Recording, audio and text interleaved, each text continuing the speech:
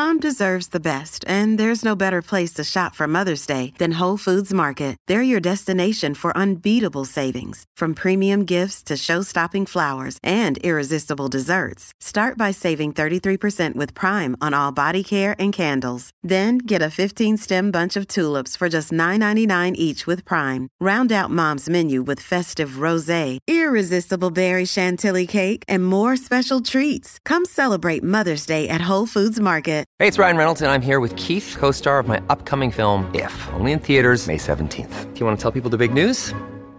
All right, I'll do it. Sign up now and you'll get unlimited for $15 a month and 6 months of Paramount Plus Essential Plan on us. MintMobile.com/switch. Upfront payment of $45 equivalent to $15 per month. Unlimited over 40 gigabytes per month. Face lower speeds. Videos at 480p. Active Mint customers by 531.24 get 6 months of Paramount Plus Essential Plan. Auto renews after 6 months. Offer ends May 31st, 2024. Separate Paramount Plus registration required. Terms and conditions apply if rated PG.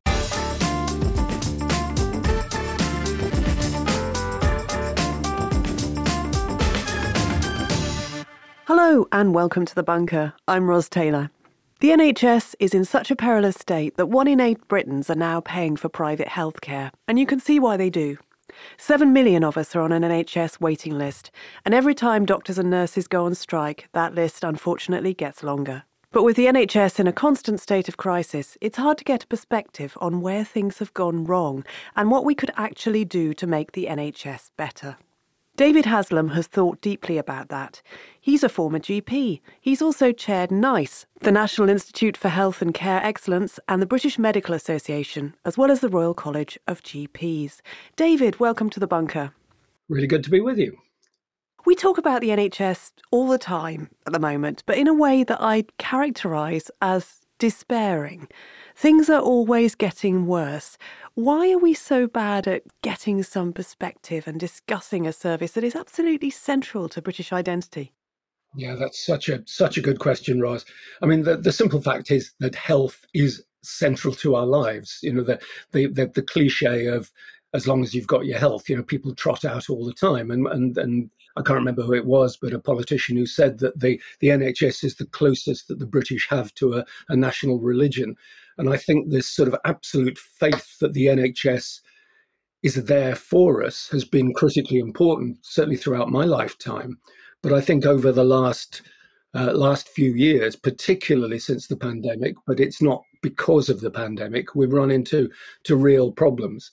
And for me, this is because we just haven't worked out really what we're trying to achieve with it. We put all our eggs into a particular set of baskets and then are surprised when we have problems elsewhere. In your book, Side Effects, you argue that the NHS is poorly designed for the type of care that we need to be offering. Can you give me an example of that? Well, let's take it. I mean, when I was a GP, I remember very well, a patient of mine, a man who had, let's see if I can remember it all. He had coronary artery disease, hypertension, hyperlipidemia, diabetes, osteoarthritis of the hip, macular degeneration, which is an eye problem, and hardly surprisingly, depression. He had this multiplicity of problems which need to be cared for and understood by a generalist who can take the whole of his care on board. And yet what we've managed to do is hyper-specialise healthcare. So go into any hospital and you'll see care subdivided into the different bits, cardiology, respiratory, whatever.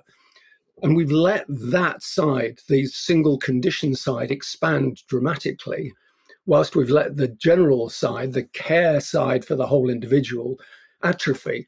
We all know what desperate states general practice is in at the moment, and that's because of workforce. The number of doctors that we've managed to recruit into general practice has plummeted, whilst simultaneously the number of hospital doctors has gone up. It's almost as if we've designed the health service based on the interests of specialisms rather than on the needs of patients with multiple problems. And there's an awful lot of those around.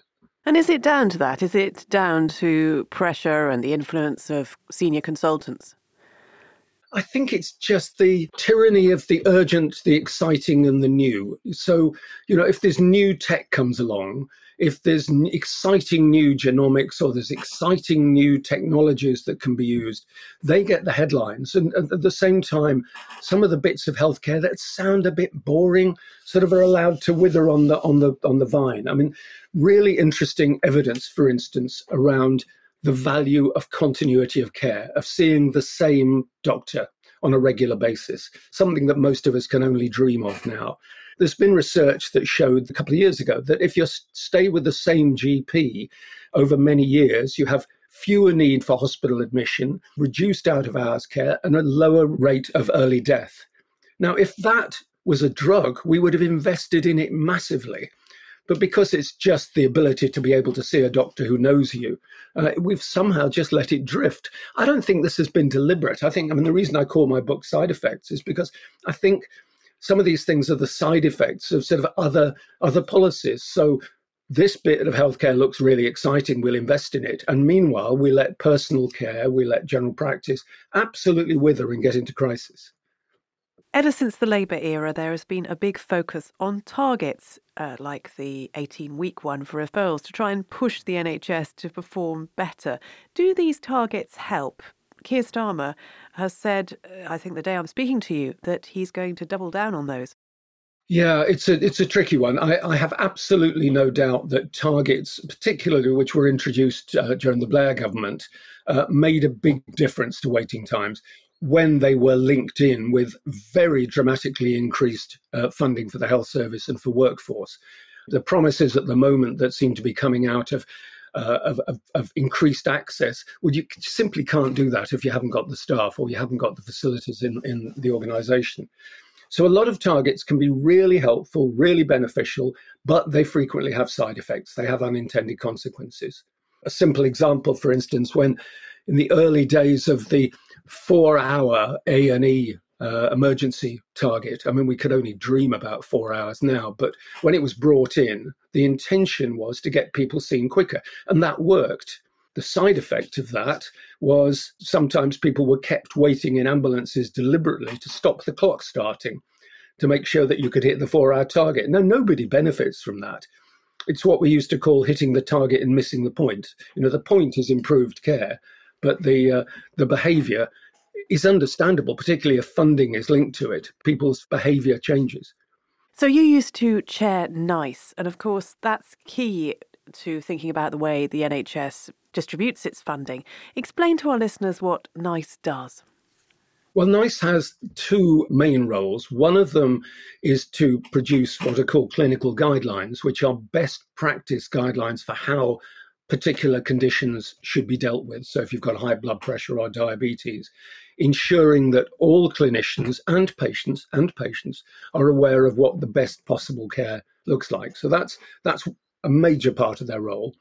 The other part is to look at new drugs coming on the market or new technologies of any other sort, and trying to determine whether the extra cost is justified by any extra benefit. So if you have a new drug brought out for a particular cancer, does it bring benefits that outweigh the fact that it almost certainly is going to cost more? So it's not a licensing thing, it's a cost effectiveness test. And that's critically important. Countries all around the world look to NICE, who are seen as a global leader in the ability to determine this, to determine cost effectiveness. Now, that isn't the same thing as looking at the best way of spending money in the health service. I've already used the example of, if you could see a GP who knew you, then the benefit of investing in that might almost certainly outweigh the benefit of investing in some cancer drugs. But nobody does that comparison. That doesn't fit into the methodologies. And presumably you found yourself, and NICE still finds itself, dealing with some very difficult decisions. Incredibly difficult. I'm very clear that if one of my family was taken seriously ill, then I would consider, if we spent the whole of the UK's gross domestic product in keeping them alive, it'd be justifiable. But I'm not sure I'd necessarily feel that about sort of everybody else in the country. Of course I wouldn't, because you can only spend money once. So someone has to determine how to spend it wisely. What is the best way of ensuring that we don't just pay out huge sums for particular treatments without being sure at least you get some benefit from them? There is a lot of emphasis on these life-prolonging cancer drugs, and you hear some quite heartrending stories, particularly from younger people who have cancer. But when I spoke to the Dr. Rachel Clark for Jam Tomorrow, which is a series on post-war Britain that came out earlier this year that Podmasters did, she was very passionate about the failure of the NHS to care for people properly at the end of their lives. Is that something that troubles you too? Oh gosh, absolutely. I mean, not wishing to depress any of our listeners, but the simple fact is that we're all going to die, and we're all going to go through an end stage of our lives. Now, I find it completely extraordinary that hospices, for instance, are generally funded as charities. Go down in any high street, and you'll see the charity shops raising money for hospices. Hospices provide wonderful care. They're not the only part of the system. GPs can provide wonderful care. Hospitals can, but hospitals aren't designed for end-of-life care. Now, we would be up in arms if our maternity units were only funded by charity shops. We see that part of life, the birth bit, as being vitally important for the NHS to support, but we sort of just ignore the dying bit. But high quality palliative care, as Rachel would have said to you, just makes such a difference, not just to the person who's dying, but their loved ones, the family around them, to know that the care they're getting towards the end of their life is the best. So I find it's a classic example of a sector of healthcare that we've somehow let wither or ignore, whilst putting sort of vast sums into other bits, which just seem a bit more exciting. I mean, it feels that that's the only explanation for why these and budgetary clever lobbying by pharmaceutical companies and other technology companies. There's no one really there to lobby for palliative care other than people like Rachel, of course. My own experience of my father at the end of his life was that nobody wanted to take responsibility. You would just move from pillar to post because it was going to cost somebody some money, and they were all keen that it wasn't them. And that was terrible. It was a terrible thing to deal with. No, I absolutely agree, Roz. It's heartbreaking. And when it's done well, it can be remarkable. I mean, there's fascinating, extraordinary evidence that good palliative care can actually, people who receive good palliative care can have a better prognosis, in other words, live longer in more health, than some patients who receive sort of very aggressive radiotherapy, chemotherapy, and so on towards the end of their life. There's a real tendency for the healthcare system just to try one more dose of whatever, the treatment, rather than to focus on the quality of living. Now, I can say all this because I myself suffered from cancer 4 years ago. I was seriously ill for a long, long time. I'm hopefully now through all that. So I completely get the pressure to put everything into the treatment, and I'm delighted I got treated. But just survival, just ensuring a few more weeks of life because you've received a massively expensive drug isn't necessarily the most logical way of going forward. And I suppose with palliative care, no one comes out the other side from experiencing that. And people who are intimately associated with it, you don't want to think about how bad it was as well. There's a real reluctance. But Ros, no one comes out the other side as the patient experiencing it. But people such as yourself, talking about your father, come out the other side having had an experience of healthcare that has left you upset, and understandably so. So, this stuff really does matter to every single person in the population.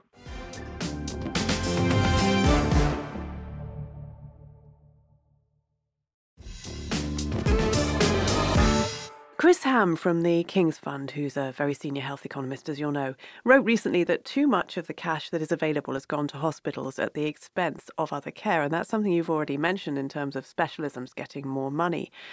But he also talks about the need for a big investment in public health. What is public health? Why does it get neglected? Yeah, I mean, it's immensely neglected. Put very simply, it's helping people to stay healthy, particularly by protecting them from threats to their health.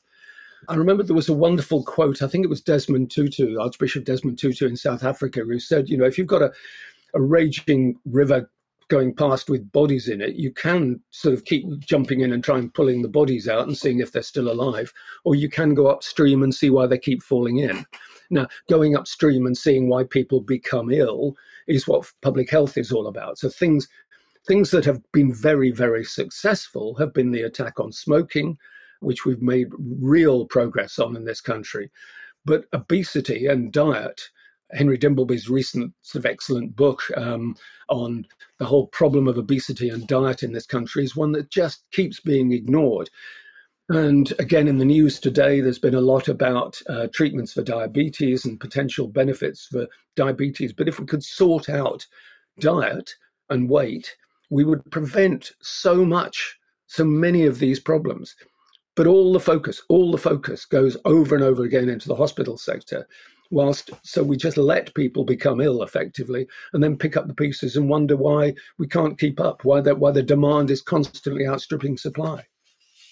Let's talk about the strikes briefly, because clearly they're having a terrible effect on the ability of the NHS to catch up with its waiting lists. This generation of junior doctors seems to have said, up with this, we will not put, to the point of refusing to cover for A&E and cancer care when they strike. Are these junior doctors doing the right thing, in your opinion? I totally understand where they're coming from. The immense frustration of not being able to deliver the quality of care that you feel you should be able to provide. It's heartbreaking. Many of them are burnt out. I read a wonderful quote recently about the relatively low number of doctors in the UK makes daily work extremely pressured. Frontline staff are increasingly experienced burnout. In the latest NHS survey, 40% of frontline staff have been unable to function properly because of stress. And the person writing this went on to stress the real importance of workforce, of getting more people in. And the person writing that was at the time chair of the Health Select Committee, former Health Minister Jeremy Hunt, who is now, of course, our Chancellor. So he's written a really excellent book called Zero about the problems of safety in the health service and has absolutely majored on workforce. So it'd be terribly sad and deeply ironic if the guy in charge of the money wasn't able to find a way of sorting this out. The First Minister of Scotland has just announced that Scotland isn't going to be going ahead with its plans for a national care service, which was going to sort of sit in parallel with the NHS and give an entitlement to care. It just seems too difficult. This doesn't seem to have got much attention in the national press, which surprises me a little bit. What do you think we ought to do about social care, apart from the basics of funding it properly? I mean, should it be part of the NHS rather than the responsibility of local councils? Well, I'm pretty certain that in 100 years or 200 years, we'll look back on this era and say, what on earth did they think they were doing? Why is it, for instance, that someone who develops Alzheimer's towards the end of their life is pretty well left on their own when it comes to sort of ongoing care? Whereas if you're luckier, and I'm being ironic in this, and you develop cancer, then you get all your care covered and dealt with. That makes no sense at all. Why is one condition seen as being something that the health service should look after and the other condition isn't? It just doesn't make sense to me. Now, I absolutely get the challenge of funding this, but it does come down to trying to work out what it is that our health and social care system, and I would put them all together, what is it trying to achieve? And of course, there's much more to social care than simply Alzheimer's. There's many other conditions. I don't think it registers with most people. I mean, your point, Ros, that it hasn't made much traction in the news. That's mainly because most people don't even know what social care is till it hits them. And then they're surprised when it can't provide, to the extent that they were expecting. They would have assumed it would be part of the NHS and comes at a big shock when it doesn't. It almost feels as if we're in avoidance mode, particularly with things we talked about, palliative care and social care. We just don't want to think about those things. It's just, are there other countries that do this better than we do and are better at talking about it than we are? I haven't found anywhere in the world that's got the perfect answer to this. Sometimes these things do come down to funding. There is no doubt. For instance, in Germany, the Netherlands, you can get better results from some aspects of healthcare, but then they put a higher proportion of GDP in, and they have many more doctors. It's not just doctors, it's nurses, it's allied health professionals, physios, and so on. But I also, what I write about in my book is the fact that this cannot go on forever, because there is almost infinitely expanding expectation. I remember reading the biography of a general practitioner who practiced in the late 1800s. And there was a list of his very busy morning surgery, and almost everything that doctor had treated in the 1800s, we've now wiped out. And our doctors are busier than they've ever been. And which made me think, well, if we go another 100 years in the future, will we have wiped all this current load of conditions out and replaced it with something else? And the suspicion is probably yes, unless we look at these things in a different way. So countries like Cuba, just to come back to your question, countries like Cuba, which is very, very different from us, they don't have much money, but they have invested hugely in primary care and in prevention and in things like hygiene and ensuring the basic, what's called the social determinants of health, the things that really make a difference to our health, are addressed. Other countries do it different ways, but we have to tackle this. We absolutely have to have a national debate, which is what I'm really trying to encourage. This isn't down to experts like me or anybody else to determine what we should be doing. It is for the public to have an honest debate about this and try and get the politicians to get off their high horses and debate it as well. Is there anything that we could do to prepare better for the next pandemic, which I keep reading is not going to be a once-in-a-century event, but could come along within the next 15 years, quite conceivably? Is there anything that we can do to, apart from perhaps the obvious one of developing vaccine manufacturing capacity, to prepare for that? Well, there's an awful lot we could learn from the pandemic. I'm bothered that the inquiry into the COVID pandemic is going to take such a long time, because we do need urgent lessons in case something does come along much sooner. There was a lot of preparement done, and then a lot of it was ignored. I think it helped the government from a political perspective to make it appear that this was something that no one could have expected, and therefore don't criticize us if we're having to make it up as we go along. When in fact, if you look at all the evidence, there was an awful lot of research in advance about how some of these things could be done. Why on earth we went for a sort of a national test and trace system when we had a local public health service sitting there ready to act? Things like that were eminently dealable with at the time, but for strange reasons were ignored. As long as we learn from the mistakes of last time, we'll be much better prepared. David, thanks so much for joining us. It's been absolutely my pleasure. David Haslam's book is called Side Effects: How Our Healthcare Lost Its Way and How We Fix It, and it's published by Atlantic Books. And if you like the kind of in-depth chat that we like to offer on The Bunker, you can support us by searching Patreon Bunker Podcast. I'm Ros Taylor, and thanks for listening.